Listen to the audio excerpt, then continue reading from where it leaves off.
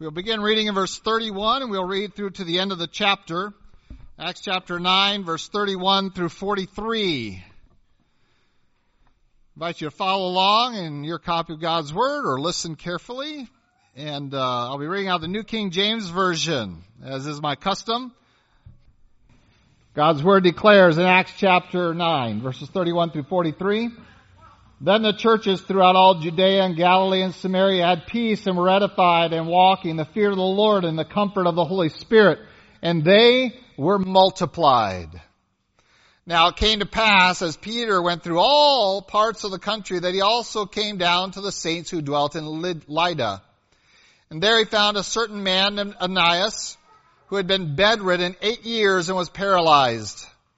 And Peter said to him, Aeneas, Jesus the Christ heals you. Arise and make your bed. Then he arose immediately. So all who dwelt in Lydda and Sharon saw him and turned to the Lord. At Joppa there was a certain disciple named Tabitha, which is translated Dorcas. This one was full of good works and charitable deeds, which she did. But it happened in those days that she became sick and died. When they had washed her, they laid her in an upper room. And since Lydda was near Joppa, and the disciples had heard that Peter was there, they sent 2 men to him, imploring him not to delay in coming to them. Then Peter arose and went with them. And when he had come, they brought him to the upper room. And all the widows stood by him weeping, showing the tunics and garments which Dorcas had made while she was with them. But Peter put them all out, and knelt down and prayed. And turning to the body, he said, Tabitha, arise. She opened her eyes, and when she saw Peter, she sat up. Then he gave her his hand and lifted her up, and when he had called the saints and widows, he presented her alive, and it became known throughout all Joppa, and many believed on the Lord. So it was that he stayed many days in Joppa with Simon, a tanner. This morning we have an opportunity to begin where we left off with the church at rest, which is kind of nice. The church having peace, having some good testimony in the community because they have conquered their greatest enemy, it would seem. But we know, of course, the story behind it, that really it wasn't they that conquered their enemy Saul, but it was actually God who did that. And he didn't do that by destroying Saul, although technically you could say he did, because he made Saul a new person. He did that by confronting Saul with the message that he had heard from the likes of Stephen. He was then blinded and given opportunity to respond by faith. He does so in obedience to that heavenly vision, as he describes it. And then he begins serving God. We find him serving God immediately, and this draws a lightning. When you turn 180 degrees, instead of being the enemy of God, of being the advocate of God, being the ambassador for God, it's going to make some enemies, and it does so. And in response to that, both in Damascus and in Jerusalem, the saints had to let Saul out a window, get him out of town, and get him to safety before those who were once his allies could kill him. So the church was at rest and grew, it says. They were multiplied, and that is a great way to grow, isn't it? Multiplication, much better than addition. We have not seen that, I think, in our experience here in our country for a long time, longer than any of you have been alive, even the Elder Roberts. So we haven't seen that. The Elder Fries, Elder Zunis, and maybe even their elders. But this is how the early church grew. They multiplied. They were reaching entire families for Christ. They were seeing them come into the church, and I'm not saying that hasn't happened at all anywhere in the world, but it hasn't happened here for a long time in this country, in our experience. But it is happening and has been happening in other parts of the world, and you hear the descriptions of the coming to Christ in places like South Korea, and even in China, in India. We see these large-scale conversions And one of the biggest struggles that the church has, that the pastors in China speak of, is not their government, is not the opposition they're getting from their government. That's not their biggest challenges they'll talk about. Their biggest challenges that they keep going back to is that we have no way to adequately train all these people coming to Christ. There just aren't enough resources, aren't enough trained men in God's Word to sufficiently and adequately disciple all these that are coming to Christ. And so those are exciting days to think of the church being multiplied. So far, though, this work has been gone on, I'm not going to say haphazard. It's been by God creating hazards in the church. The church was, remember, isolated to some degree in Jerusalem, specifically in the Temple Mount. And God, of course, had given them a command that you're not supposed to do that. You start in Jerusalem, but you need to get to Judea, Samaria, and the othermost parts of the world. And so, since they were very limited in how much they were obeying that, God sent a guy named Saul and raised up opposition, and it says the believers are scattered everywhere. Instead of running and hiding with their tail between their legs, they were out there sharing Christ with everyone they encountered.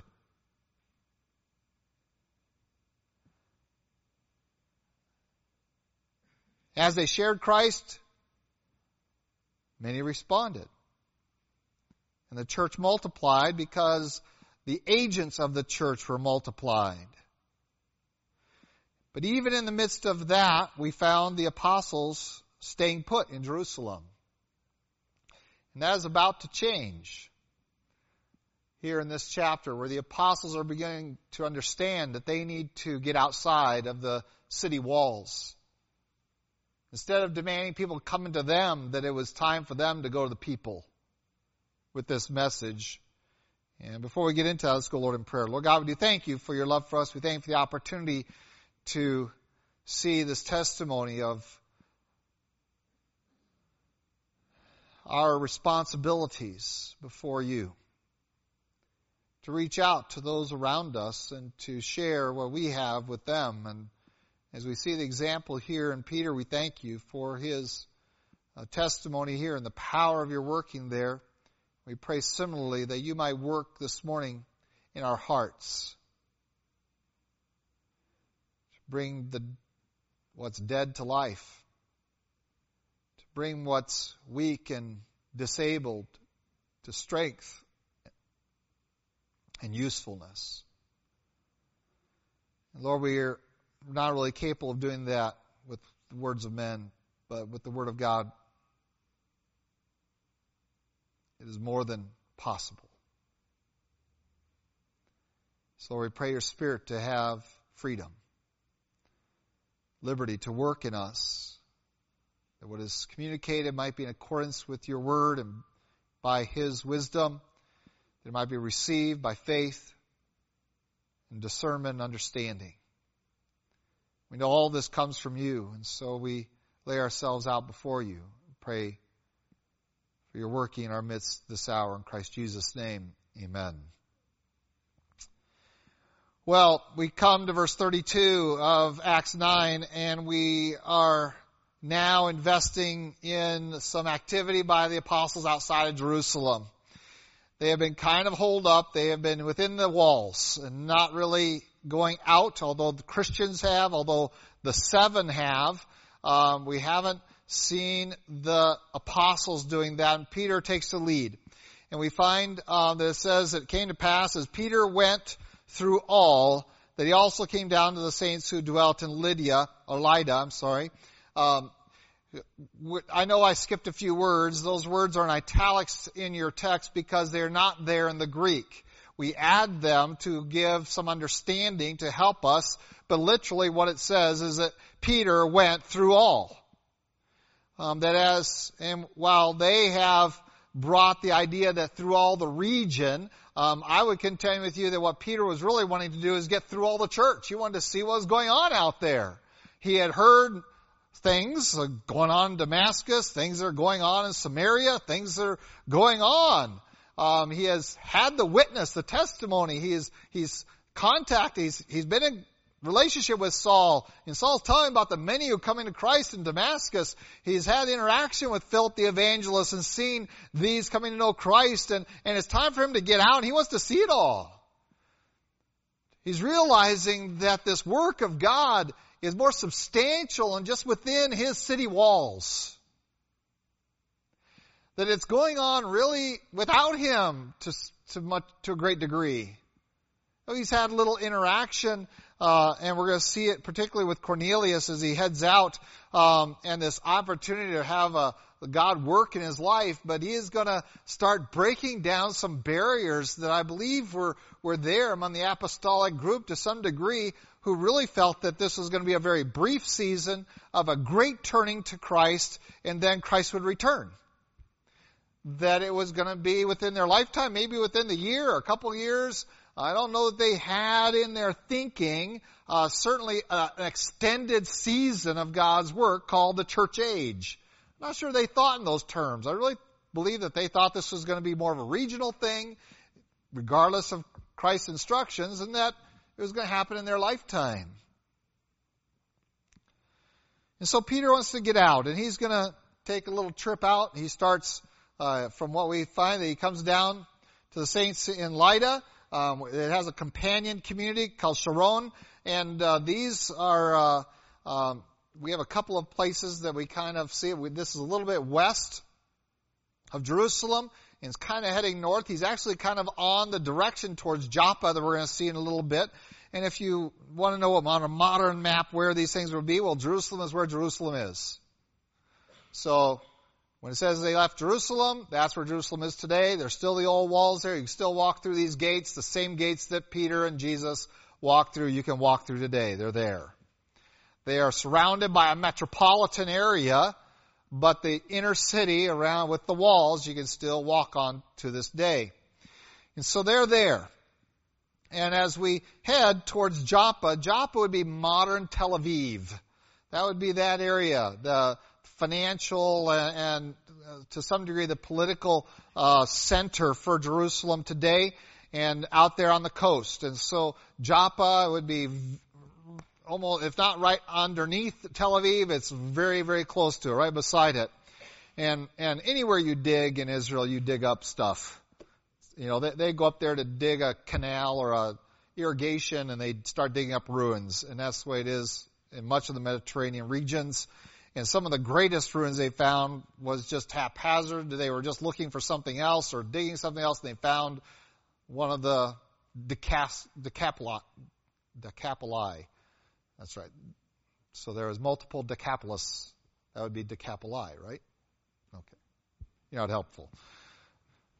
So they find this. And so we find that Peter's heading out. He's going to take a tour of the church, and that takes him outside of the walls, and he's ready to see what is God doing out here, because we're not really a part of it. Philip's been out there. We got the persecuted saints are going everywhere preaching the gospel. We have a pretty good church up in Damascus, thanks to the likes of Saul, and of course, you know, we don't lose track of Ananias's part there that he was playing. And so we have this word coming, and Peter is going to go out and investigate it. Getting outside the walls. God's doing some things outside of the walls. And so he comes down and visiting the church, I'm convinced, because he says he went there to see the saints. He wanted to see the holy ones, the believers, those who had trusted in Christ. He wanted to see what was going on with his own eyes. Yeah, I have been given the privilege by you of being able to have this kind of opportunity to just get outside of our walls, of our culture, of our community, of just our church or our fellowship, just our nation even, and be able to see what God's doing in other people and how big the church really is. I've seen believers in Peru, in Haiti, in Cuba, and in India, and just be able to interact with them. And the great value that it is both for them and for us and for me to be able to see that God is active. He is fulfilling His purposes through His people. That the gospel is going forth in places where it's hated. Where everything the government has to throw at it is being thrown at it, and still the gospel keeps marching forward. Lives are still being reached. And it should excite us that when you hear about what's going on in the Middle East, and you hear about all of these fanatical Islamic groups, to hear that they are hunting down Christians. What does that tell you has been going on for the last decades under Islamic rule in these nations? The gospel's been going on. There are Christians in Iraq. There are Christians there in Iran, in Syria, to be persecuted. What does that tell you? God's still at work among His people. Perhaps one of the nations that we don't realize how many believers there really are, some of our closed nations like Saudi Arabia and Egypt, I say, really? There's a lot of believers there? You'd be surprised. You'd be surprised how they got there. They got there because of household servants that came from places like the Philippines. And Filipino Christians being hired by the royalty of Saudi Arabia are Christians in Saudi Arabia, and Saudis in the royal family coming to Christ. It's happening. The gospel's bigger than just your walls. It's more substantial. And while what was going on in Jerusalem was certainly exciting, and we look at it, well, now we're at peace, now there's some relief there, the church is being edified, but now it isn't the church, it's churches, it's plural, it's this whole body, and we find it in Judea and Samaria, we find it in Galilee. Of course, for Peter, you'd expect him to head beeline right up to Galilee, that's where he's from, up there. But he's been up there, he wants to see what's going on other places, he heads west, he encounters some believers, and there, in and amongst that, we find he encounters Aeneas. We don't know what happened, how he got paralyzed, but for 8 years Aeneas has been bedridden. And Peter arrives upon the scene, sees it, and as we saw happening in Jerusalem, where all the people were bringing their demon-possessed and they're ill to Jerusalem to be healed. Now here's Peter, and we saw that even just being under his shadow can have that effect. We're going to see that Peter's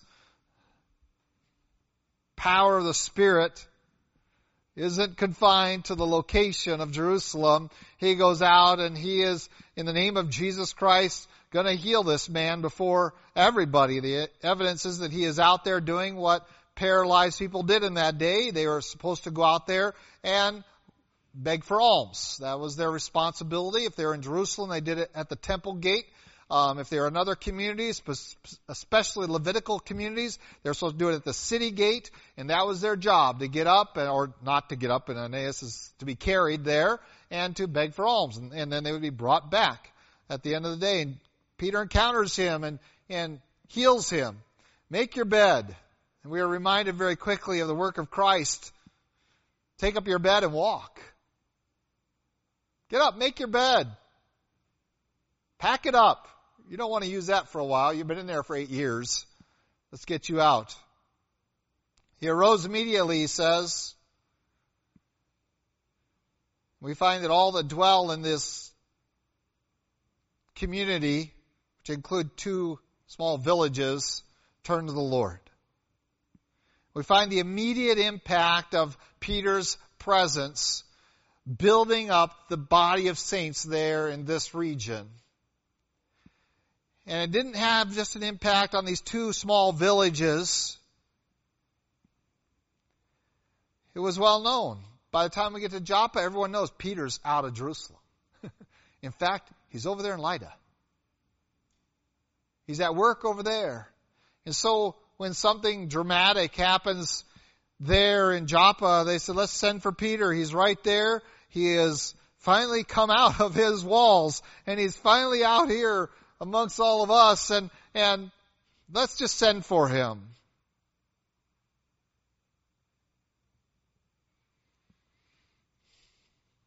You wonder about why it wasn't done earlier, and we're going to see over the next few weeks in the encounter with Cornelius, there was a certain reticence about sending for them because there was a recognition that they had a lot of work to do in Jerusalem. But at this point, Peter was ready. He saw the church of Jerusalem established, trained, equipped, growing certainly, but he recognized his own need to leave the walls and to head on out. And now he could be brought in. Well, the tragedy that occurred that necessitated being sent for was the death of a young Christian gal. Unexpected.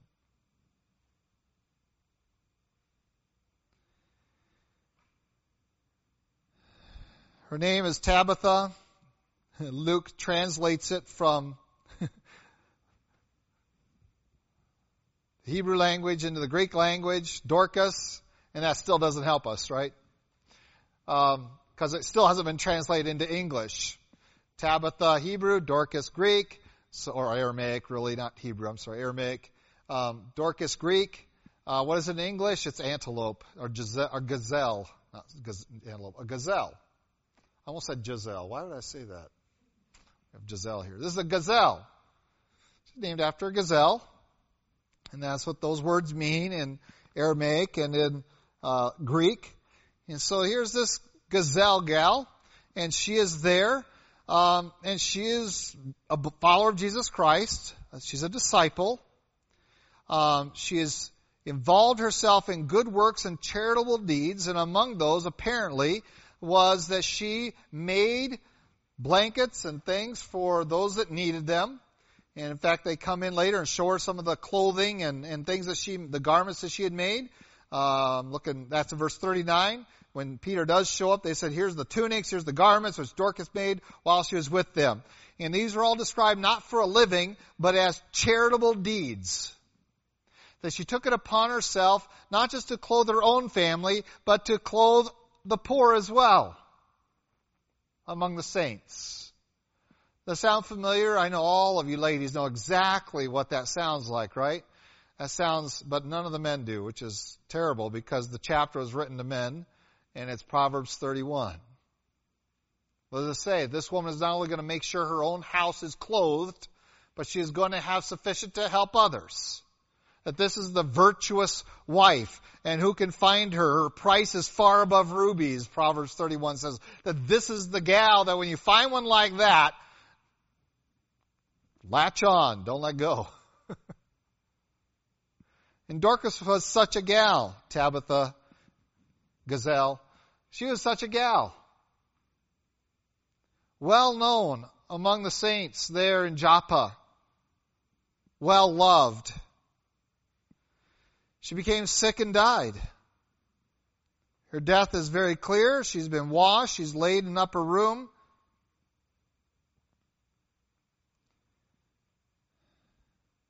In the midst of the mourning, in the midst of the disaster of her loss to the church,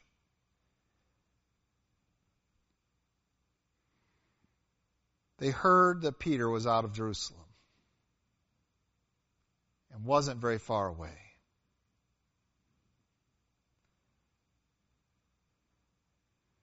And so they had sent, verse 38, 2 men to him. And the word there is imploring not to delay in coming to them. That they were going to come and they were just going to beg him to come to Joppa. Let's not make this excursion just a brief one out just a little ways from Jerusalem to these little villages, but put it all the way to the coast. Come all the way to Joppa. It's not much farther. And they're just going to beg him, please come. One of our dear sisters has passed and we love her. We miss all that she was providing for us. Please come. And here's this tragic event has occurred in the church. And I don't think we quite grasp how significant that was to the early church. But if you read Thessalonians, you'll begin to understand why this seemed more tragic than maybe we're considering it. You see, to the early church, their thought of Christ's return was that none of them should really die of natural causes anymore. That was a common belief. And that's why Paul writes to the Thessalonians and say, I know there's people out there who are telling you this, but that's not the case. Just because you die of natural causes doesn't mean you're going to miss out on the coming of Christ. And he has to write 1 Thessalonians to correct that. And so the early church was kind of enveloped in this idea that Christ's return is very soon. And so the idea of dying before that was strange to them. They understood the martyrs, but they had a very special place before God. But what about natural causes? She just got sick and died. But we know what her history was. It wasn't her sin. It wasn't any of that. She was a woman known for her good works, who was pleasing God, who was a follower of Jesus Christ. How could this happen? This isn't supposed to happen among God's people.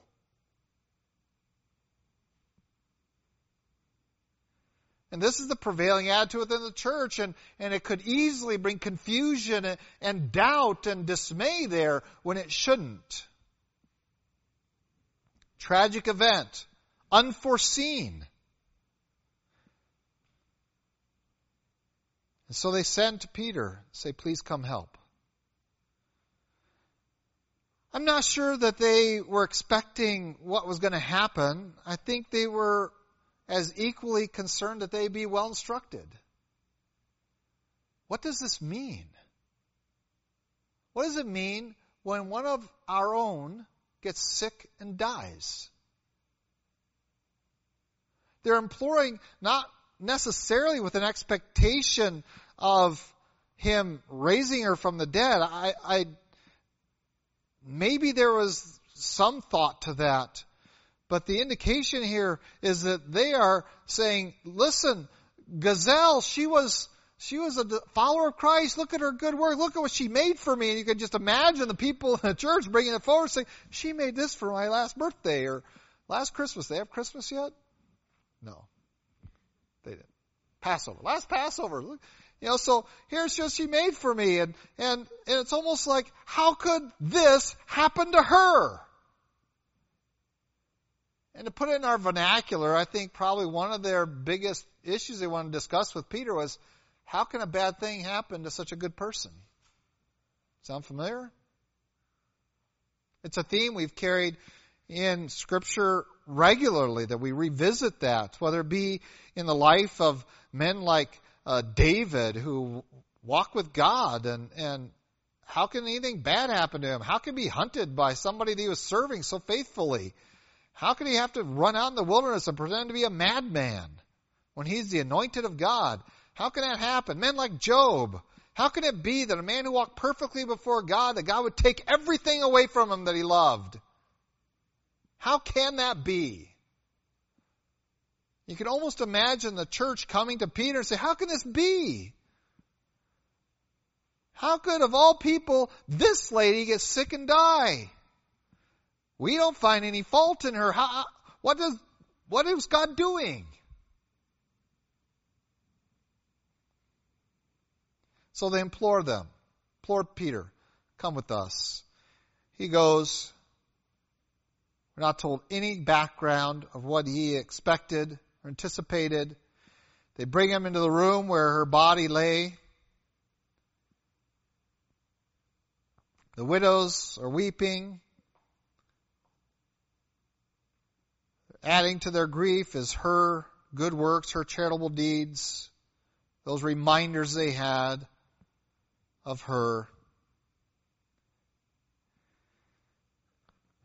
And Peter just cuts off the interaction right there and says, just leave the room. Just leave the room. He literally, when it says put them all out, he just, get out.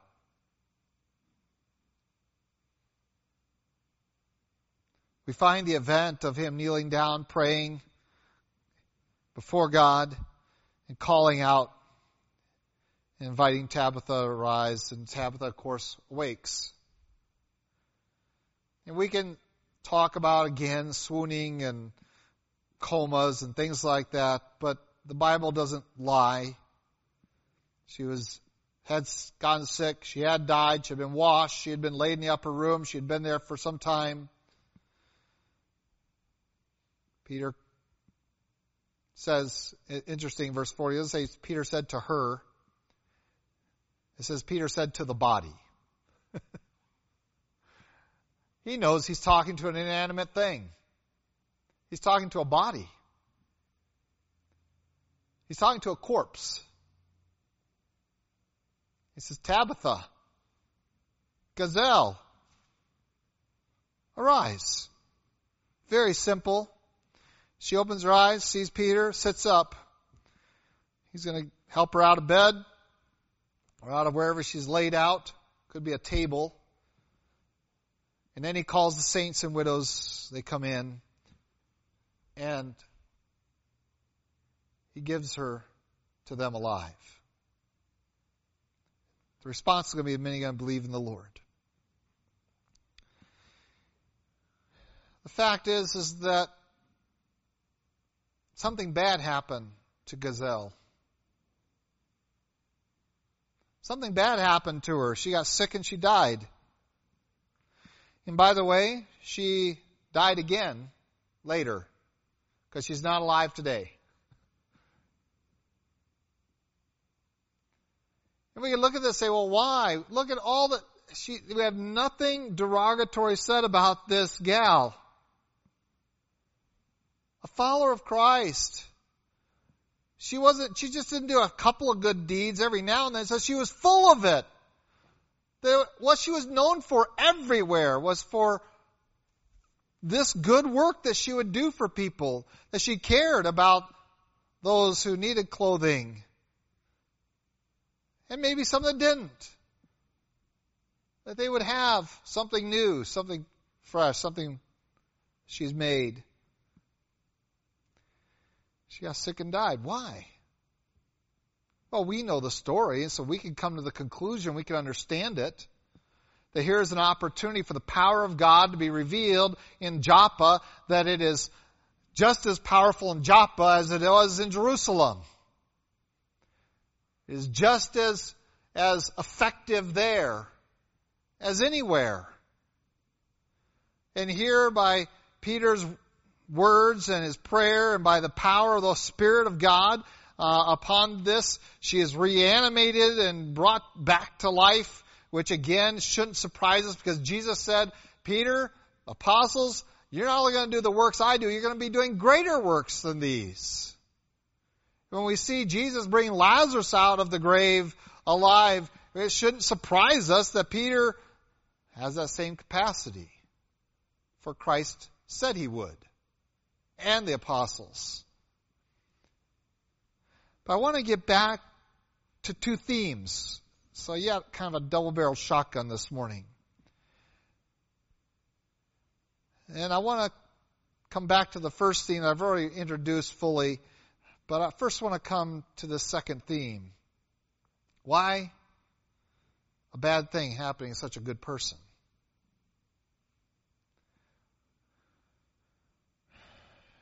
The question's been asked throughout Scripture, and God's faithfully answered it. To such a degree that I start to wonder why we keep bringing it up again, when the answers are given to us so many times in God's Word.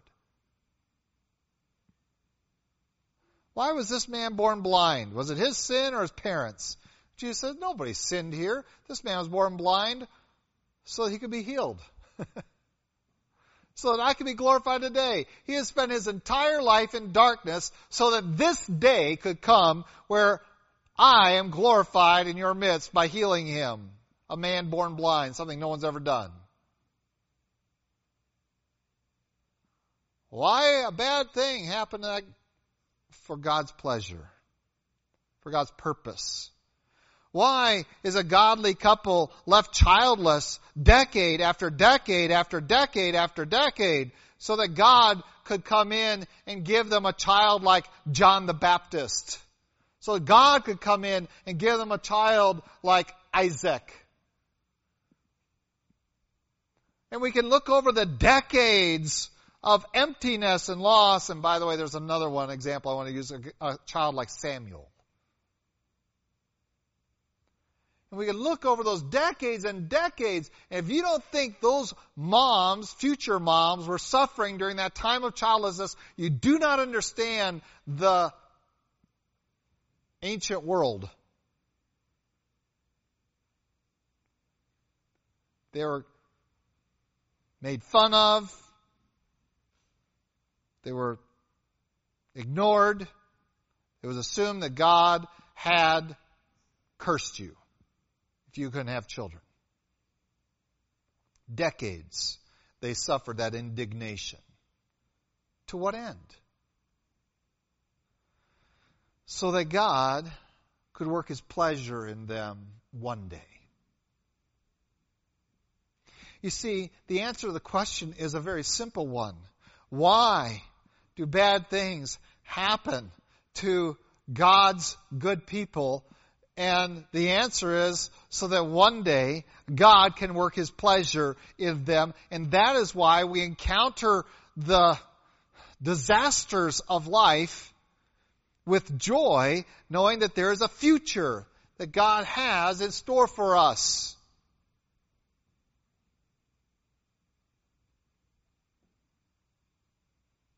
And that the longer this goes on in these days, the more impacting the work of God is in that day. But between the initiation of that and that day of His powerful working, I have to be faithful. And so Job was faithful and he wouldn't sin against God. He was invited to by some friends, but he refused to sin against God. Why? So that God one day could use his testimony to reach not just one generation, but all generations. Why was it necessary for a young shepherd boy to be hunted down by the king of Israel so that one day he'd be exalted by God's work in his life? And Israel would know this is the Lord's anointed. And this is a man now that will humbly walk before his God. The answer is given again and again and again in Scripture to such a degree that we must encounter the disasters of life, whether they are physical, whether they are relational, whether they are with our affections, whether they are with our material things, whatever they are that we are encountering, where we look and say, what did I do to deserve this, Lord? Or worse, how dare you, God, after all the good I did for you? How could you make me sick and die? Could you imagine the gazelle saying that to God? Tabitha, Dorcas, how dare you after I've served you like this? Those words can never cross our mouth, let alone our minds, if we have any basic understanding of the Scripture. God has a future. And He plainly declares that He will work all things together for the good of those who love Him and are called according to His purposes. That in that future, God can even work in the disasters that strike our life, sometimes out of the blue, sometimes we kind of put the lightning rod up ourselves and invited it, frankly. But when the disasters come, we can wait on the Lord. Why in the world would God allow Tabitha to get sick unto death and then die? Well, by that means, he was glorified. Because the fact is that she hadn't died, she wouldn't have never gotten raised. I find it interesting that many Christians want God to do wonderful things in their life as long as they're comfortable the whole time. And for some reason we forget that in order to experience crossing the Red Sea on dry ground, you have to be pinned up against the Red Sea by an Egyptian army. We kind of overlook that part, don't we? And maybe there are some places in your life right now where you feel like, I'm kind of pinned there and I'm ready for God to do some things. He will. He will. He's promised. Wait on the Lord. For Dorcas, I'm not sure she would have really wanted to come back, to tell you the truth. Please don't call anybody from anywhere to come and pray in the room with my corpse, okay? Because I ain't coming back unless God makes me. But I really hope that doesn't happen. So don't pray this kind of praying. You guys know what's going on. We have a future, and it's not in these bodies. We have Thessalonians written for us. We've figured it out. This isn't going to bring confusion, anyone's death. But trouble does. It still brings doubt. It still brings dismay among God's people. And it shouldn't. First of all, you should expect it in this world.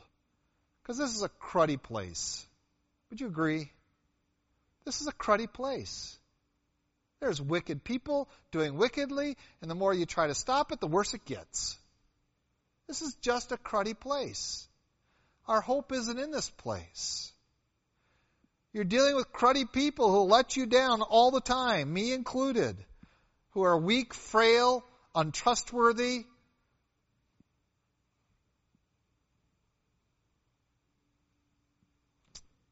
It's just that kind of world. So why do we demand of God that we experience nothing but comfort in this world? This isn't where our hope lies. And so when we make statements like, well, I would rather suffer and have a testimony to those in the midst of that though this come, yet I will not curse God. Though he strike me,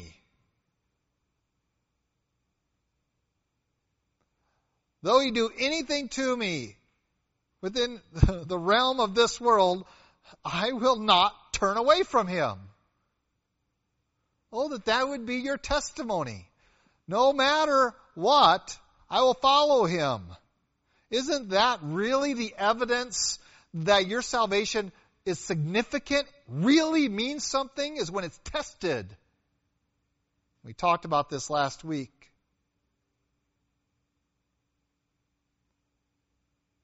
Though he strike me, though God himself come to bear against me, I will not curse his name. I will not leave off his service. I will not do unrighteousness. By coming to God with any kind of claim against him, for he has done nothing but for me. And even if I am blinded for most of my days, even if for 8 years I have to be paralyzed and laying on a bed, if that brings God's pleasure in the end on that day, whatever day that is, that God is going to bring it to light, his purposes. Frankly, the longer it goes on that you endure suffering and trust in Christ, the more powerful the evidence of the deliverance is. That we have a hope in that day. That all will come to light, and that God's pleasure has been manifest not in the process of my suffering, but in the manifestation that trust in him comes to fruit, comes to glory. A man paralyzed for 8 years. A lady dead, laid out on a slab, ready for burial. Why? So that when Peter decides to leave his four walls, there's work to be done. Which brings us to the second theme I want to draw out of here. And that is the necessity of us leaving our comfort zone to do the work of God. And Peter is going to do more than just change his locality. That's the first step. And God has got a lot more steps for Peter of getting him outside his comfort zone. But at first, remember, Jerusalem really isn't his home, but that's where everything's been going down. I mean, this is where the fellowship of the 12 is at. This is where the temple is out, and the teaching opportunities abound there. And this is where Christ was died and was buried and risen again right there. And so the attachment is powerful. And I've been to the garden too in Jerusalem. And I got to tell you, I didn't want to leave either, frankly. If I had my choice, I'd still be there. I might have sent for some of you, but I don't know. No, a few of my family might have been able to come back and join me, but I don't know. God doesn't call us to stay there in the comfort zones of life. And just as we expect the Christian life to be comfortable all our days and never encounter any problems, to some degree we set ourselves up never to leave the four walls. Peter takes a step outside and he discovers that there's work to be done. There are needs that need to be addressed. There are people ready to be reached. There is the power of God that he wants to extend well beyond what's going on right here, where I'm comfortable. And we saw Stephen leaving and going off to those synagogues that the apostles had no contact with. We saw Philip going out there. And so instead of leading now, Peter is kind of behind this on what's going on. He's kind of lagging. But he steps out. God starts to work. And I see the evidence at the end of this chapter that it's starting to click with Peter. He goes and stays with, of all people, a tanner. Now, we don't know much about tanning. Some of you like to wear leather. Some of you have leather couches. You have no idea about tanning.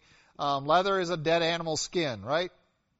That they have to soak in chemicals, or there's other ways of tan that don't use chemicals. That's probably the way they tan there. Every animal's brain is large enough to tan its own hide with. There's a little nugget of information for you. So yes, if you died, we could tan your hide with the contents that are in your skull. Okay? It's called brain tanning. Not a very pretty process. In fact, if you participate in that process, you are disqualified from getting on the Temple Mount till you are ceremonially cleansed. Where has Peter been ministering? On the Temple Mount, Solomon's porch. By spending time with a tanner, coming in contact with all the dead critters he's got there, he has just disqualified himself from going onto the Temple Mount for a season till he gets ceremonially clean. Takes a little while. He has to do washings and he has to do all this work to get ceremonially clean so he can go back on the Temple Mount. That's pretty phenomenal. Peter's not just taking a step out of the walls of Jerusalem to minister, but he's also taken a step beyond his comfort level. But he's still with a Jewish guy. This is a tanner. And he's there living at the house of a tanner, and we're going to find him there next week as we find God saying, I am ready to take you places you've never even dreamed you could go. Or ever wanted to. But it begins by recognizing that real ministry requires us to take a step away from the comfortable into the uncomfortable.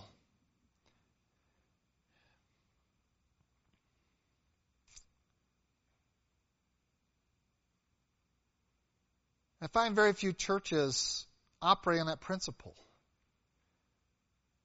We try to bring people into ministry wherever they're comfortable. And I'm not sure that that's the right approach at all.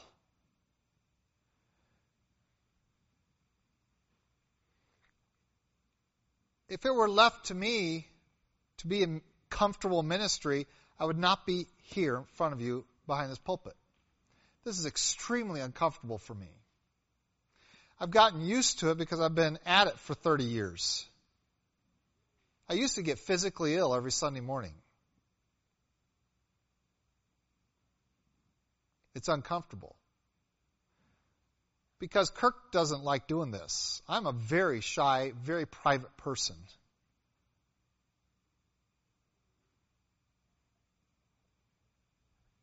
And God is pleased to use our weaknesses to His glory. But it demands a willingness to get out of Jerusalem. It demands a willingness from us to say, I'll do whatever you want me to do, Lord. And I'm okay being uncomfortable for the rest of my days, if necessary. And Peter's going to struggle. Oh, we're going to see him struggling, not just next week and the week after that, but a long time future. Peter's still going to struggle over the discomfort of the ministry that God's directed him to. But he's going to do it. He's going to have to be corrected by a fellow servant of God along the way. He's going to have to be rebuked. But he's going to stand. He's going to say, I don't like it any more than the rest of you, but if God says it, let's do it. It's time that we are willing to put aside what we feel comfortable with and recognize God's call for you to ministry is more than likely going to require something of you that you don't think you have because it's not of you. It's of His Spirit. But to really investigate that, you got to be willing to take a step. You got to be willing, like Peter, just take a step. Get out of Jerusalem. Get out of the walls. Be willing to go where you're not necessarily comfortable, where you don't know if things work out there the same way they've worked in here, in where you've always done it this way. Oh, be ready to say, I'm willing to go and to do something that I really don't think I'm qualified or capable of doing. But if God can use me that way, then praise His name. And perhaps these two principles come together right here, that God does these disasters in your life so that you can be used of Him in a very different capacity than you ever thought you could. Dorcas was really good at knitting or sewing or whatever she did to make all those, weaving. But God says, I got more for you than that. So, get sick, die. I have more for you than that, than sewing for me. She's got to come back to life to serve her Savior in a very powerful way. Do you think that was a little discomforting for this lady? That's pretty discomforting. Yeah, to serve me, you're going to have to get sick and die. Now, can you imagine if God gave us warning? Okay. Here's God showing up at Gazelle's room. Gazelle, you want to serve me more? Oh, yes, Lord. Okay. You're going to contract an illness tonight. A couple weeks from now, you're going to die from it. That's going to really help. Serve me. Okay, God, sounds great. Now you're starting to wonder why God doesn't tell you ahead of time what it takes to leave your comfort zone to really minister for Him. And so we trust Him day by day. And Dorcas trusted Him day by day. She died, but was risen again to serve Him more powerfully than she ever could do with all of her sewing. She had the testimony of Lazarus. Many people couldn't deny he was dead 3 days. Now he's walking around. What can we say against Jesus? Well, can you imagine the people in Joppa? The lady was dead, washed, laid out, ready for burial. What can we say against this Jesus that Peter preaches? But it could only happen if she got sick and died. Serving God outside your comfort zone isn't easy. I never said it would be. But it is powerful if we're ready and willing.